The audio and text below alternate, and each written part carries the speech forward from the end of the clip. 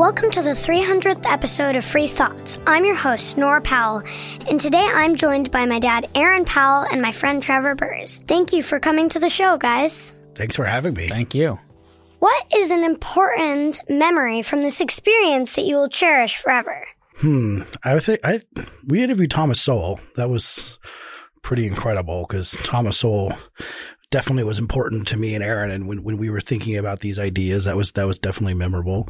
Yeah, I have certainly shows that were particularly important or that were particularly fun to do, but in general, it's just getting to do this show. I mean, I said before that, when I was in college, I was the guy who showed up to everyone's office hours to just talk with professors instead of complaining about grades on papers. I can verify that. He still goes back and sees the professors 20 years later. And this show is now 300 hours into it, has been an opportunity to just get to continue doing that I get to ask interesting people if they can sit down and I can pick their brains for an hour. And in almost every instance, they say yes, and I get to do it. And it's totally fascinating. And I've learned a ton of cool stuff and met a ton of really interesting people. And it somehow is part of what I get to do for a living, which is quite awesome. I agree with all that, yes. What is one of the most important things that you learned from this? I think I've learned – so, our jobs as hosts is to ask questions to clarify what the guests are talking about. I've learned to think differently than I'm thinking if I'm talking to someone myself in terms of, well, would someone else understand this even though I may understand this thing that they're saying? And then also how to bring up counter arguments. I think I'm better at that now than I was at the beginning in terms of, why would someone think differently about this? What's the best counter argument against this? The whole 6 years now of doing this has been a learning experience. If you go back and you listen to our earliest episodes, our first handful of episodes, they're pretty rough. The first one is just us talking, and we haven't done that a lot since. But even the early ones with the guests, just learning how to be a good host, learning how to maintain a flow of conversation, learning the tricks of having two hosts, which is really valuable in some ways because Trevor and I bring different perspectives to the show. We bring different styles to the show, different bodies of knowledge to the show. But it also can be a challenge because if it's just you asking questions, you know what you want the next question to be. You know where you want the thing to go next, and you can just do that. You can ask all the questions you want, but with another host, it's gotten a lot better, but you can tell sometimes in the early episodes, the guest is talking and I'm thinking this would be a really good follow-up and I want to see about this. And then Trevor will ask instead a question that takes a different direction, or I'll do the same thing. And you have to learn to work with the flow of that, or just learn to anticipate what the other person is going to do. And this is, I think, the benefit of Trevor and me having known each other for 20 years now, and have had, back when we were in college, having had a lot of opportunities to have a lot of conversations, is that we came into this knowing each other pretty well, but the learning experience was knowing each other as co-hosts within this context. And the little things, we always tell the guests before each episode, we sit down and one of the things we say is you'll see us raise our hand and gesture. And that, we say that doesn't mean we're trying to cut you off, ignore us, keep talking, but it's just us indicating to each other who's going to ask the next question, or I've got a follow up, and just the flow of that. And then everything else that goes into, conducting a good show, what kinds of guests, what kinds of questions work. I think that both of us have gotten better over the years at anticipating the questions that our audience is probably thinking. You learn that your own ignorance of these topics, because when you're talking with this many people about all these different things, it's a lot of topics you don't know anything about. Your own ignorance of that is an asset because you can ask the prime examples, I think when we had our old colleague Mark Calabria on about banking policy, we asked what is a bank? Yes, and we weren't playing dumb on that. We weren't playing dumb. These are things that deserve to be explained by someone like Mark. And I don't really know specifically. Yeah. So playing to that and recognizing that, but it's all been, and then, I mean, just everything from microphone technique to all of the stuff that goes on behind the scenes about producing and editing these shows that Evan and Tess and Landry over the 6 years have worked on, like learning about that. I have just learned so much from doing this. And all of that is independent of just what I learned from talking to the guests who have taught me an incredible amount of things. I'm thinking now about my favorite stupid question I asked. I liked your point about if you don't know actually what's going on, I always say I ask dumb questions about things I don't know much about, like foreign policy and monetary policy. So I ask questions like, what is money? Or what is the gold standard? Or my favorite one I ever asked was George Selgin, asking him, if you ran before we had a U.S. currency, before there was a centralized U.S. currency, if you ran a store in New Hampshire in 1830, how did you deal with your cash register at the end of the day? Did you just have 50 bills of different states and different banks in your cash register? That seems really strange. And so those are questions I had no idea about, and those are some of the favorite answers I've ever gotten. Are there things that you think you would change in future podcasts? Well, I've always wanted to bring on more non-libertarians. That would be fun. They don't tend to respond to our emails as readily as people we know who are libertarians, who know Cato and maybe, appreciate Cato. We have people we email who probably actively hate Cato, and they probably don't email back. I don't think they should, but they probably do. So I'd love to have more debates of that sort between people in future podcasts. If anyone has any suggestions of guests that you think might be good, who would like to come on here and have a constructive conversation about things that we disagree. We've had a few, but it'd be nice to have more. Yeah, we've had a few, and they've been some of our best episodes. But Trevor's right. That is one thing that I would like to have more of, is more people who disagree with the positions that we take. That said, I think one of the things that we have gotten to be pretty good at is anticipating and asking the questions. Even if we have a guest who we, for the most part, agree with, Trevor and I are good at putting on the hats of people who would disagree with us and the guest, and asking the hard questions that they would, they'd be like, oh, this guy, this is going to be the question that gets him. And we can anticipate that and ask those kinds of questions. Sometimes so good that our audience thinks that I'm a gun grabber. There's one episode where I interviewed my mentor about guns, and I challenged him so hard that we got an iTunes review that was like, I thought this was a libertarian podcast till I realized the host hated guns. And I was like, well, that feels good about that I'm that good at playing devil's advocate that I actually seem like a gun grabber. Yeah, I don't know if there's that many specific things that I would like to change versus just continuing to be willing to try new things on the show, bring on guests outside of the range, not just ideologically, people who disagree with us, but, at one point we started bringing on more of what we call practitioner episodes, people who aren't academics, talking heads and academics and policy people like we are, but instead are out there doing things in the world. And so the show isn't really about politics anymore, but more just tell me what it is and how you do it. And some of those have been among our best and most popular episodes. So I'd like to continue to explore those kinds of things. Which historical figure would you most likely have on a podcast? That's a really good question, Nora. I'm a dork I'm a Constitution guy, so I would like to have James Madison on. James Madison, don't you, Nora? Of course. I figured.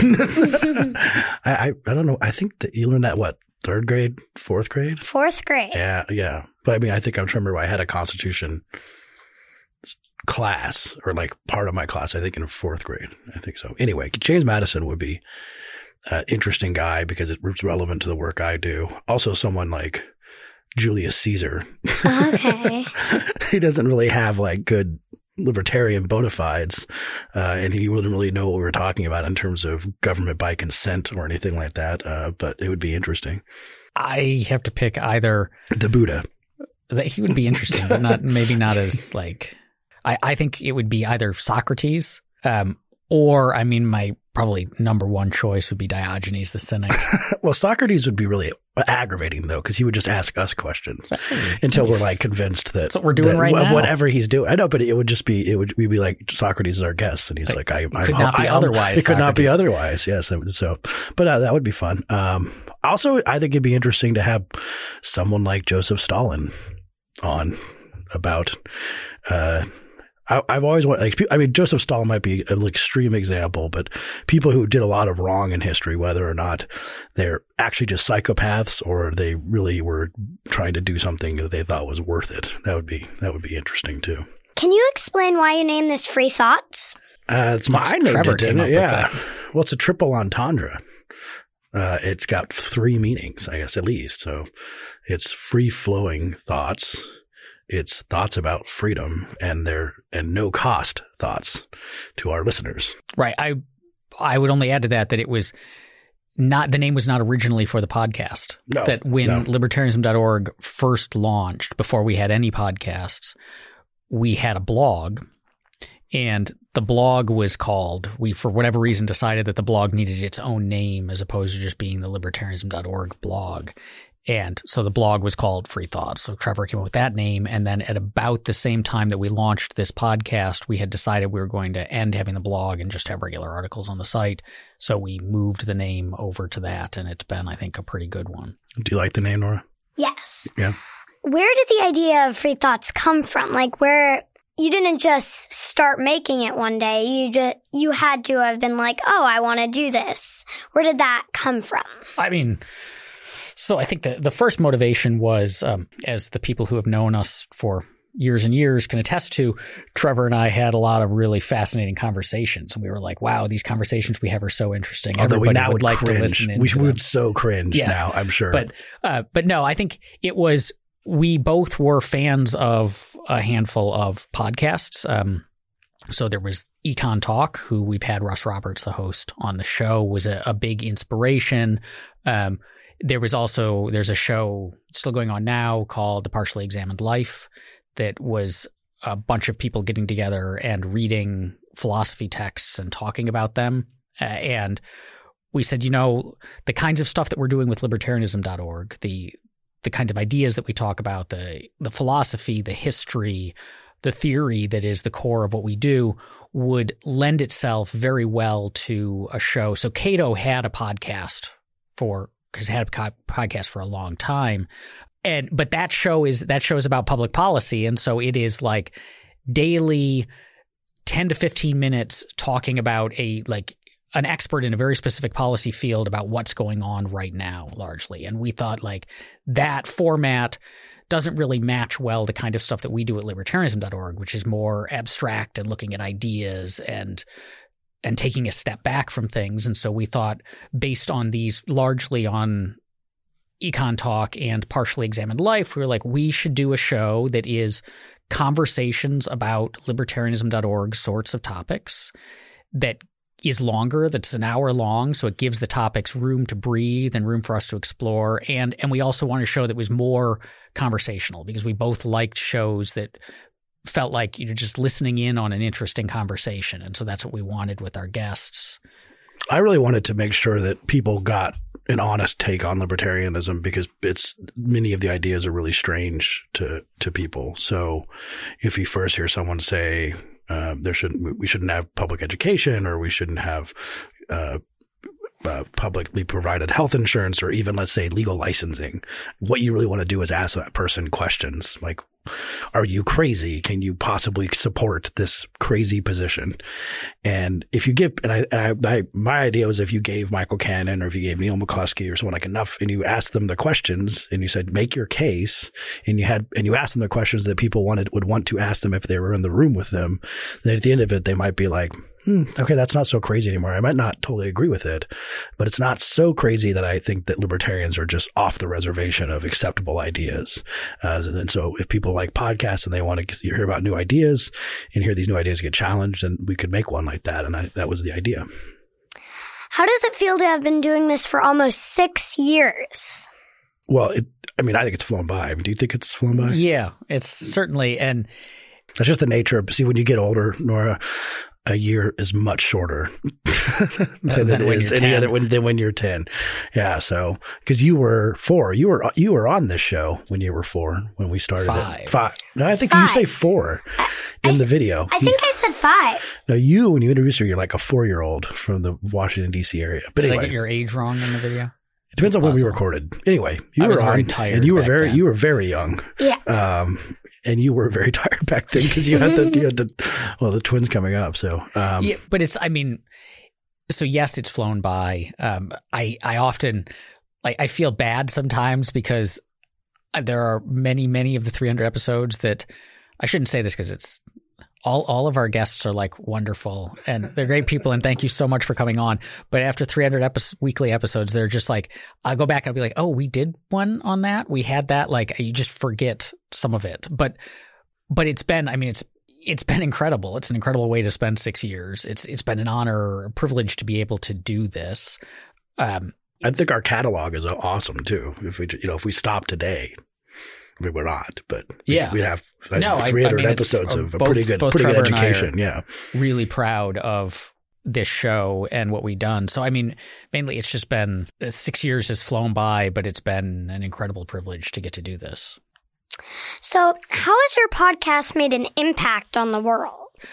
I distinctly remember maybe 4 years ago, Nora, that I was heading into work and you asked me, why are you going into work? Or can you just stay home today or something like that?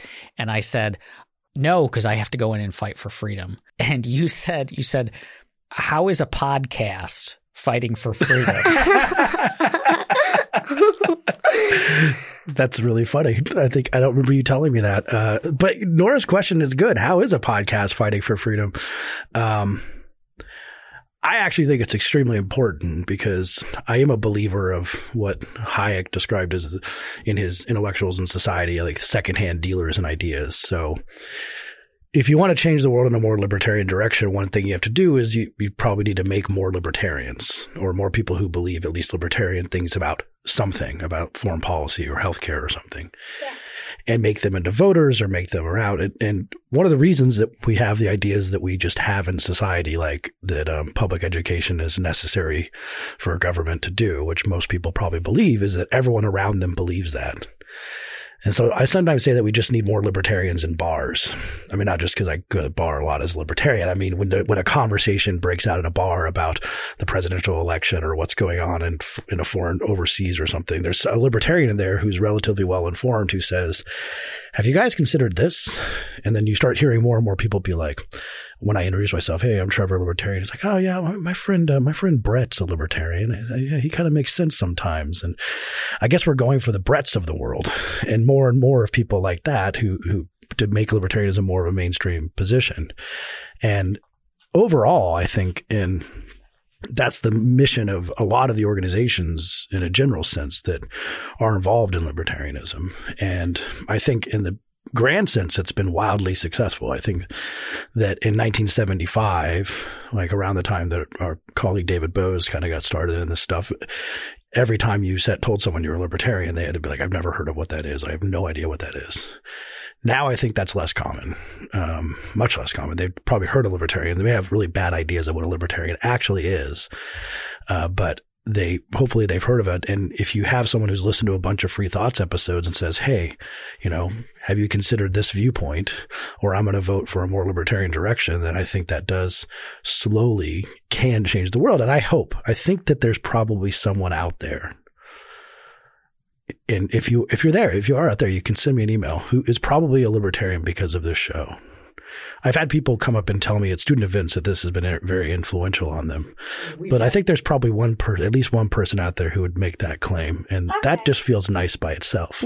We've had interns who have said the reason that they ended up as a Cato intern is because they found Free Thoughts. And to speak to what Trevor said, we have tried very hard in this show to speak to that audience, that we don't want to make this a show just for libertarians. We want to make this a really interesting show about lots of interesting topics and conversations with lots of interesting people that anyone will find valuable. And then we also talk about these things from our perspective, which happens to be a libertarian one. But we want it to be a show that is approachable by all sorts of people. And I know that this is a show that people are like, so a libertarian listens to this and is like, this is the show that I recommend to my friends. And I've gotten my friends listening to it. And, they haven't been convinced yet, but this is the only libertarian show that they listen to. And I think that's really valuable too, because it's one thing to get people to call themselves a libertarian.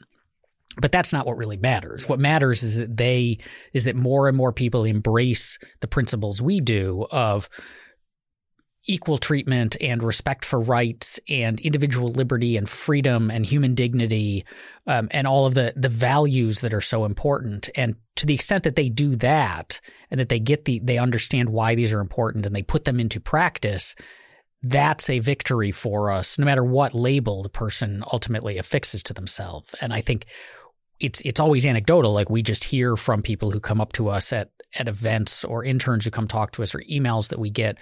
But it feels like we have been successful in doing just that. I think we have. I don't know, Nora, have you listened to a bunch of episodes of Free Thoughts? You can say no to. Not yet, but I'm planning on. You're planning on it. Okay. Okay.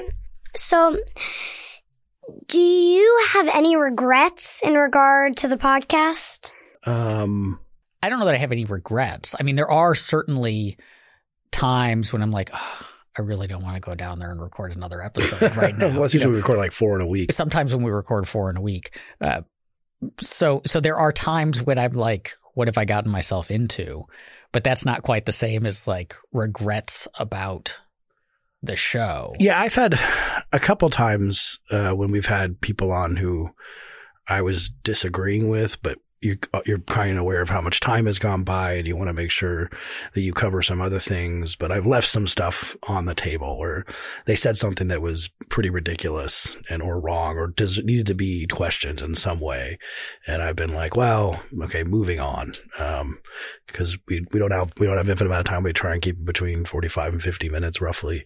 And, you can't go after everything. So that would be probably regrets. Sometimes when I didn't email people or get back to email people, I would maybe like follow up enough, because I'll get no responses sometimes to some people, and I'll follow up one more time, and maybe try again a few months later or something for people who you'd really consider reach guests. Maybe that you'd be extremely happy for them to come on. That would be great. But overall, I think we've done a pretty good job. Do you have anything that your fellow libertarians would find interesting about you? That interesting about me? Just libertarians? Or anyone. I used to play in a bunch of kind of weird bands back in the day. I took 5 years off between undergrad and law school. I don't know, Aaron, is there anything interesting about me? I can tell you interesting things about Aaron. Yeah. When I met Aaron, he had blue hair. I think Nora's heard this. And red hair. You dyed like red. Not like red like mine, but like red, like dyed red. I've heard that he's dyed his hair, but I didn't know that when you met him, he had his hair. Yeah, that was he thought my hair dyeing. He thought he was punk rock. He still kind of does. How long ago was that? I was pretty punk rock in high school. That's all I did was went to punk rock shows in Detroit, which is a very punk rock city. That is a very punk rock city. How long ago was that? That was 20 years ago. 2000 or 1999. Wow. There might be some pictures. I heard you're getting pretty punk, Nora. Yeah. Yeah. I have quite a few girl rock bands that I love. Yeah, so you take it after your dad. So Aaron's punk. Yeah, my dad got me into Sleater-Kinney. Yeah, there you go. And I'm more on the metal side than the punk side. I used to have a studio in my house. I always say that my two obsessions are music and liberty, human freedom, which are actually the same thing if you think about it in the right way. What else? What is interesting? I'm from Colorado and never really moved. You're from Colorado? I never knew that. Yes, you did. How do you not know that? Oh, you really? Okay, I guess I never knew you in Colorado. I mean, even though you were born in Colorado and I was there right after you were born. I've been here pretty much all your memories. I'm from right on the south side of Denver, and my parents still live in the house I grew up in. Yeah. Oh, wow. One answer to this question is that Trevor and I have been pretty open about all sorts of so longtime listeners probably know most of the interesting stuff there is to know about Aaron's a Batman guy. I'm a Daredevil guy. That is true. We've had one of these days. There's the regret is that we have not yet done a knockdown drag out episode about Batman versus Daredevil. True. Yes. So maybe for 350, that'll be the treat for longtime listeners. But let's see. I am a published novelist. Yeah. Does everybody know that you're a dad of 3 children? Yes. And that you own a cat that you hate? I don't know if I talked about the new cat. You mean Nurgle? Nurgle. Yeah, Nurgle. Nurgle's pretty violent, I hear. Yeah. It turns out that if you name a cat after a chaos demon, it turns out poorly. So I wrote a novel. I published a novel. Did not sell a whole lot of copies. But it's very good. It's called The Hole. I enjoy it. Aaron used to run a very, very big role-playing gaming website. Yeah, for a while Tabletop. some of my friends and I ran what was the largest tabletop gaming website in the world called The Gaming Outpost. Wow. I did that all throughout college, which was a lot of fun. And I got to know lots of people who are now big names in the tabletop gaming industry, to the extent that one can be a big name in the tabletop gaming industry. And wasn't that website once part of like the IGN collective, and you went to Comic-Con or Dragon I got Con or some something? fun stuff. So I did all of that. So basically I'm this kind of stuff, I'm even more nerdy than I seem on the air. Oh, I got one. Aaron and I used to run a T-shirt business. We did. Called idiotshirts.org. It was .org. We have .com. I think it was .com. .com. And it was just pictures of famous people with the word idiot under them. Like, so if you'd have a picture of Che Guevara and it would say idiot. And we sold a bunch of these to a bunch of people. It got pretty strange. We had a bunch of strangely abstract ones like Thomas Aquinas or George Custer. The Immanuel Kant one sold a lot of copies. Immanuel Kant, probably 2 objectivists. Yeah. And we had that domain name, and we ran ads on Something Awful, and that was pretty fun. Do you have any idiot shirts left? I don't think so. No. Could I have one to wear to school? I think I have my Lennon and my Ralph Nader one. And I have the original Che Guevara one I made at Boulder, which is how the idea happened, because I was sick of seeing Che Guevara T-shirts at the University of Colorado at Boulder. I guess those are moderately interesting things. So, we all know that people aren't born libertarian, democratic, or Republican. They make these decisions during adulthood. What information helped you make your decision? Oh, that's a really good question. You came to it earlier than I did, so you started. But a lot of the stuff that I believed, I think,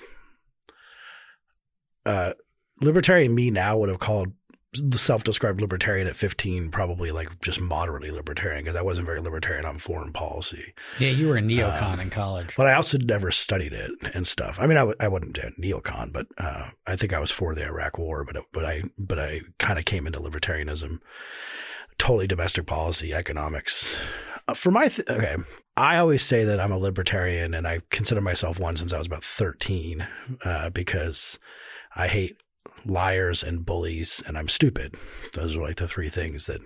So when I was about 13, I got into this question about recycling and whether or not you should recycle. And I bet Nora in school, what have you learned about recycling in school? That you should always do it? Yeah. Did you think that you shouldn't do it? Well, it didn't make total sense to me. Well, okay. So I go to my dad and I go, why are we recycling everything all the time? What are we doing? Why we shouldn't be recycling everything all the time. And wait, how old were you? We should be. I was like 12 or 13. So okay. I said we should be recycling everything all the time, because I just went to school and I was told that recycling always mattered. And so I was giving my dad crap about that. So I'm like, why aren't we recycling everything? And my dad gives me a column by Thomas Sowell, who I mentioned previously, about recycling. And what that column actually said was, it asked the question about, the first line was something like, when is something trash and when is it a resource? And that struck me as very fascinating. And I asked you that question, Nora. So how do you know the difference between trash and a resource? Resources you can reuse. Yeah. Well, you could reuse toilet paper, but we don't. That would be pretty disgusting. It would be. But if you were if you're living on the space station, there's a lot more like things you have to reuse, right? Because things are rare So in some sense, you know the difference between trash and a resource because a resource is valuable in a way that a trash isn't. And there are some things we should throw away and some things we shouldn't, but it's not always the same things. That's basically what this article told me. And I was really, really amazed by this. And then I was really, really mad that my teachers never told me any of this stuff. That all they did was tell me that recycling is always worth it. So being the somewhat argumentative chap that I am, I went back into school and I started arguing with my teachers and making them mad and all this stuff. And then I started reading everything by Thomas Sowell and a bunch of other things, and kind of rest is history to some extent. So in that basic sense, when you, to your question, Nora, about what facts would you need to know because you're not born a Democrat or Republican or Libertarian, some of those just basic economics, that meant a lot to me in terms of my development. For me, I kind of came to politics a lot later, like wasn't terribly engaged or interested in it until I got to college. Hanging out in the punk rock scene in Detroit, you got a fair amount of it, like Noam Chomsky pamphlets on sale everywhere. But I didn't really have strong opinions one way or another. I was kind of just on the left because that was what the people I knew were. Although as I go back and self-examine, I suppose I think there was a factual element to it that I had leftist kind of economic views because I just didn't know much about the topic, and that was what people around me were saying. But temperamentally, I think I always was more libertarian. And so I was very libertarian on, or what I came to learn was libertarian on a lot of social and cultural issues. So for me, it was largely learning the facts about economics. I mean, like, oh, well, this sort of thing carries through all the way. And this gets to it's facts that matter. Like you need, arguments, like having facts to support your arguments are important, but it's also just the kind of opportunities you have to explore them. So what got me into libertarianism wasn't a set of facts dropped on my plate.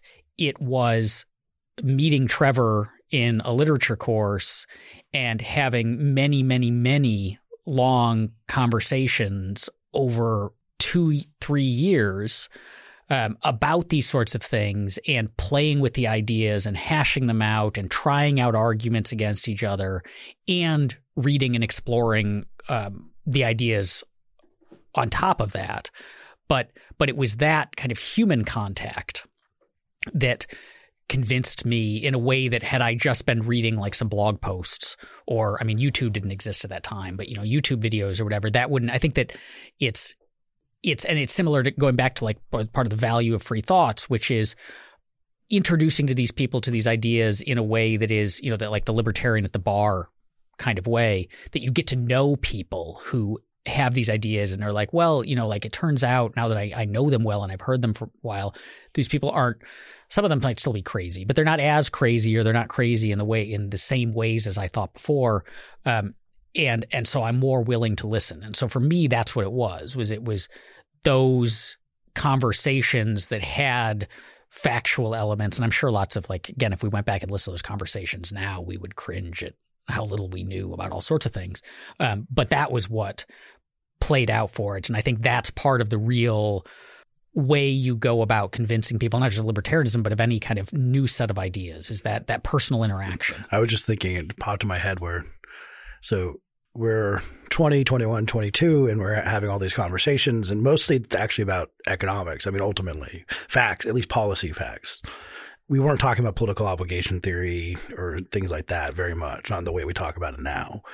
These weren't deep philosophical conversations at this point. It was much more about economics and policy stuff. And so I'm thinking now, what if we were interns at Cato when we were 20, 21, 22 and saw your political obligation lecture? I think we'd be totally into it. But you would probably hate young you as if young you was as an intern. Like, these kids don't know anything. My God, he just came up to me and asked all these dumb questions about. So I'm not sure what I'd think about young me, but I'm pretty sure Aaron would hate young Aaron. I hate. Be annoyed by. So what does it mean to you to be libertarian?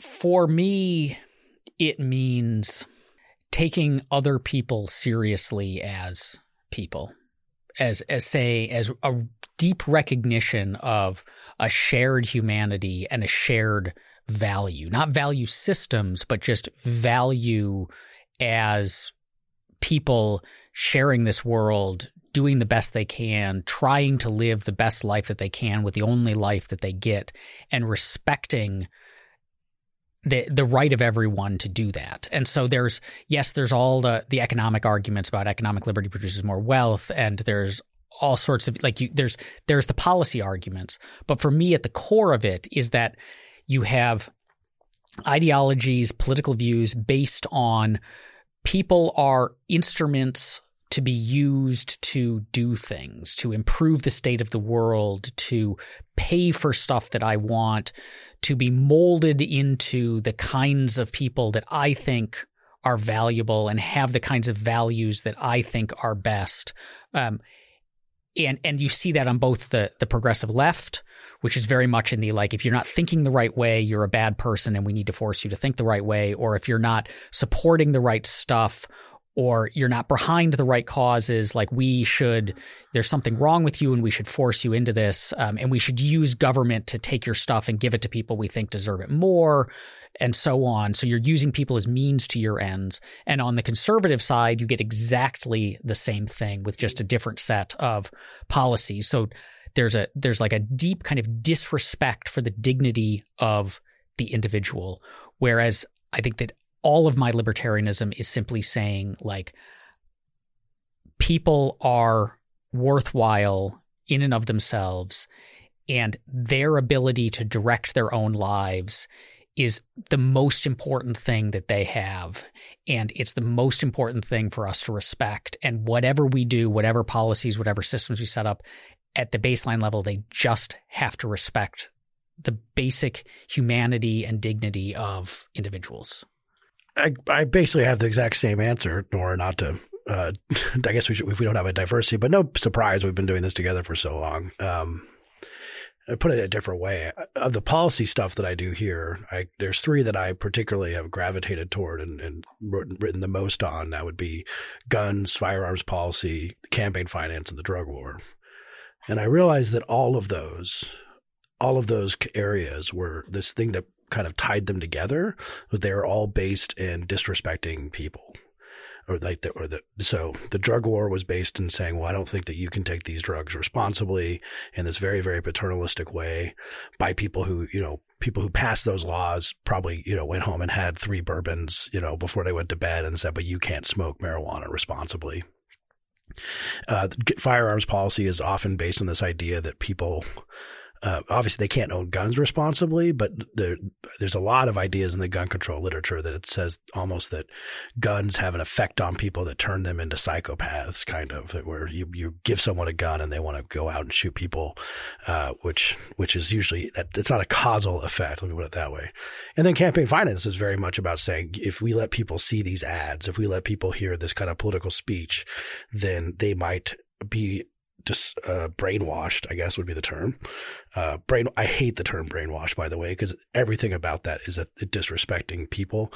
Brainwash only describes other people. You never described yourself as brainwashed. Always other people are brainwashed, which implies that you're just much better at making decisions or finding information than they are. And you hear that a lot in the campaign finance discussion. Oh, Trump voters are brainwashed or Hillary voters are brainwashed. That's so disrespectful of people in a very fundamental way. I've often said in my campaign finance talks that the people who don't like campaign finance, corporate money and campaign finance, are just like the guy you knew in high school who was like, so, you can listen to the bands the corporations tell you that you should listen to, or you can be like a free individual and make your own path if you don't want to be a sheep. Those people drove me crazy in high school because they were so elitist and arrogant and disrespectful of people. Like the very idea of sheep just makes me cringe all the time because it's based in disrespect. And you do hear libertarians use that every now and then. There's a type of libertarianism that I'd call like clued in libertarianism, which lends itself to that attitude more than what I think it should be, which is a humility about what you can do, how much you can control people's life, and an understanding of the unity that I'm an imperfect person with my own vices and foibles, and so is that person, and we're all trying to do the best that we can do. And if we kind of let that happen in a world of freedom, things work out more often than not, and they work out in a way that respects the dignity of other people. Let me ask you, what does this podcast mean to you? It's a really great opportunity to learn and hang out with Aaron. We talked about the effect that we hope it has, which I think is real and I think hopefully grows. But for me, it's a great opportunity to learn, to be a more informed on a variety of policy areas, meet people who I can interview and have a great time and hang out with Aaron. Yeah, I mean, it's a hell of a lot of fun. It's even on those times when I'm like, oh, do I have to head to another episode in half an hour? But then as soon as I get into it, I enjoy it. So it's a real pleasure. It's doing exactly what I love doing, which is just exploring fun ideas. Like that's my favorite thing in the world to do. And it's a way to take my favorite thing in the world, and share it with people. And share it with a lot of people, which is pretty awesome. Okay, we all know that you will retire at one point. So when you do retire, will you pass this podcast on, like, to maybe another person that came and wanted to work here? Or will you just That's a really end interesting it? question. I mean, all signs point to probably Aaron and I working here till retirement age, so that'll be like 30 seasons of Free Thoughts or years of Free Thoughts. But I would say no, because people listen to podcasts. One of the reasons they continue to listen to a podcast is because they like the hosts, and we have variances where it's just me or it's me and a guest host, or Aaron with a guest host, or something like that. But the core is me and Aaron. And so if other people who are young people working at Cato when we retire want to start a podcast that even, has similar type of themes, I think it should be called something different because it's not me and Aaron. Yeah, I agree. I mean, as just by way of example, we for a few years had a podcast at Libertarians.org called Liberty Chronicles, hosted by my colleague Anthony Comegna. And when he left Cato not too long ago to work somewhere else, there was a discussion of, do we continue Liberty Chronicle? Like, what do we do with it?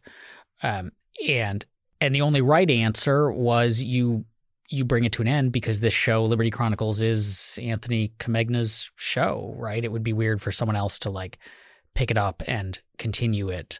And I feel the same way about Free Thoughts. Like when Trevor and I retire, I absolutely want, Libertarians.org is still going strong at that time. Like there ought to be podcasts are beamed directly into your brain. Yeah, or whatever the crazy is technology yes. is. That there ought to be a show that is a opportunity to have conversations about ideas, and Libertarians.org ought to be doing it. But it does feel like we would, we would help with that. We would mentor whoever the new hosts are, but it would be their own thing, in part so they have the opportunity to build their own thing too, and not kind of be forever burdened with our thing. Now time for our final question. Of the 299 podcasts that you've made, which one has been your favorite? I listed these in the fall, what were my top 10, but and I probably have to go with my friend Sean Hopwood's episode about being in prison for 11 years and becoming a lawyer and getting out. That was really, really good. And there's always a few that there's tons that I constantly refer people to if you want to know about healthcare, if you want to know about foreign policy. But Sean's Dr. New, Why Can't You Email Your Doctor was a great one. Thomas Sowell, Matt Welch, Nick Gillespie. But if I had to pick one, it would be Sean's. This is a hard question to answer because the episodes are so different. And there are episodes where I learned a ton. There are episodes that were with people who I had admired for a long time. There were episodes that were just great stories, like the Sean Hopwood one, which was maybe the most, from the host standpoint, the most riveting podcast that we've done, where you just like, every question, the answer that was produced was like even more crazy than the one before. So just a fantastic story. But if I have to pick like a favorite, like the one that I was the most excited about, it would have to be our Frank Portman episode, Dr. Frank, simply because, it was a really fun episode. It was about kind of the politics of punk rock and what those politics looked like in the 80s and 90s. But it was also just that the first punk rock show I went to when I was maybe 15 or 16 was to see Frank's band, the Mr. T Experience, play at a small club in Detroit. And ever since, the Mr. T Experience has been my favorite band. They were the band that, I bought every new album the day it came out and saw them every time they came through Detroit or every time they came through Denver or Boulder when I was in college. And so just to essentially get to spend an hour chatting with, the person I like, the biggest rock star there is for me, was just a utter delight. And marrying these two parts of your life, yes, it's kind of crazy. So that one is probably, all told, my favorite. I got a question for you, Nora. When people say, "What does my dad do at school?" or they say, "Well, he's a libertarian think tank," or libertarian, what do you say libertarianism is? I've never been asked what it was, but I have been asked the question, what do your parents do for a living? I'll always start with my mom because she has just like the simplest job to explain. She's an elementary school teacher. Yeah. Hard to explain Erin's job, yeah. And then I say my dad. So when I was little, I would say my dad fights for freedom. With a podcast. Yeah. And nowadays I say my dad works at Cato, which is a libertarian think tank. I also will say my dad works at a nerd club. That's true. It is a nerd club. Yeah. So yeah, whenever anybody asks me what it is, that's most of the time that's what I'll say. So do you have an answer to so aside from people asking you, what do you think libertarianism is? Well, since I'm only 10 and I don't know much about like politics, I think it's just like an opinion that some people have of politics. Like I don't know much about the difference between like, say, libertarian and democratic or like libertarian and Republican. But so I don't know the difference between those. Like I don't know enough about politics to fully like answer that question. That's great. If you've been immune with your dad working here and living in D.C., then we fight for a world where 10-year-olds don't have to pay attention to politics.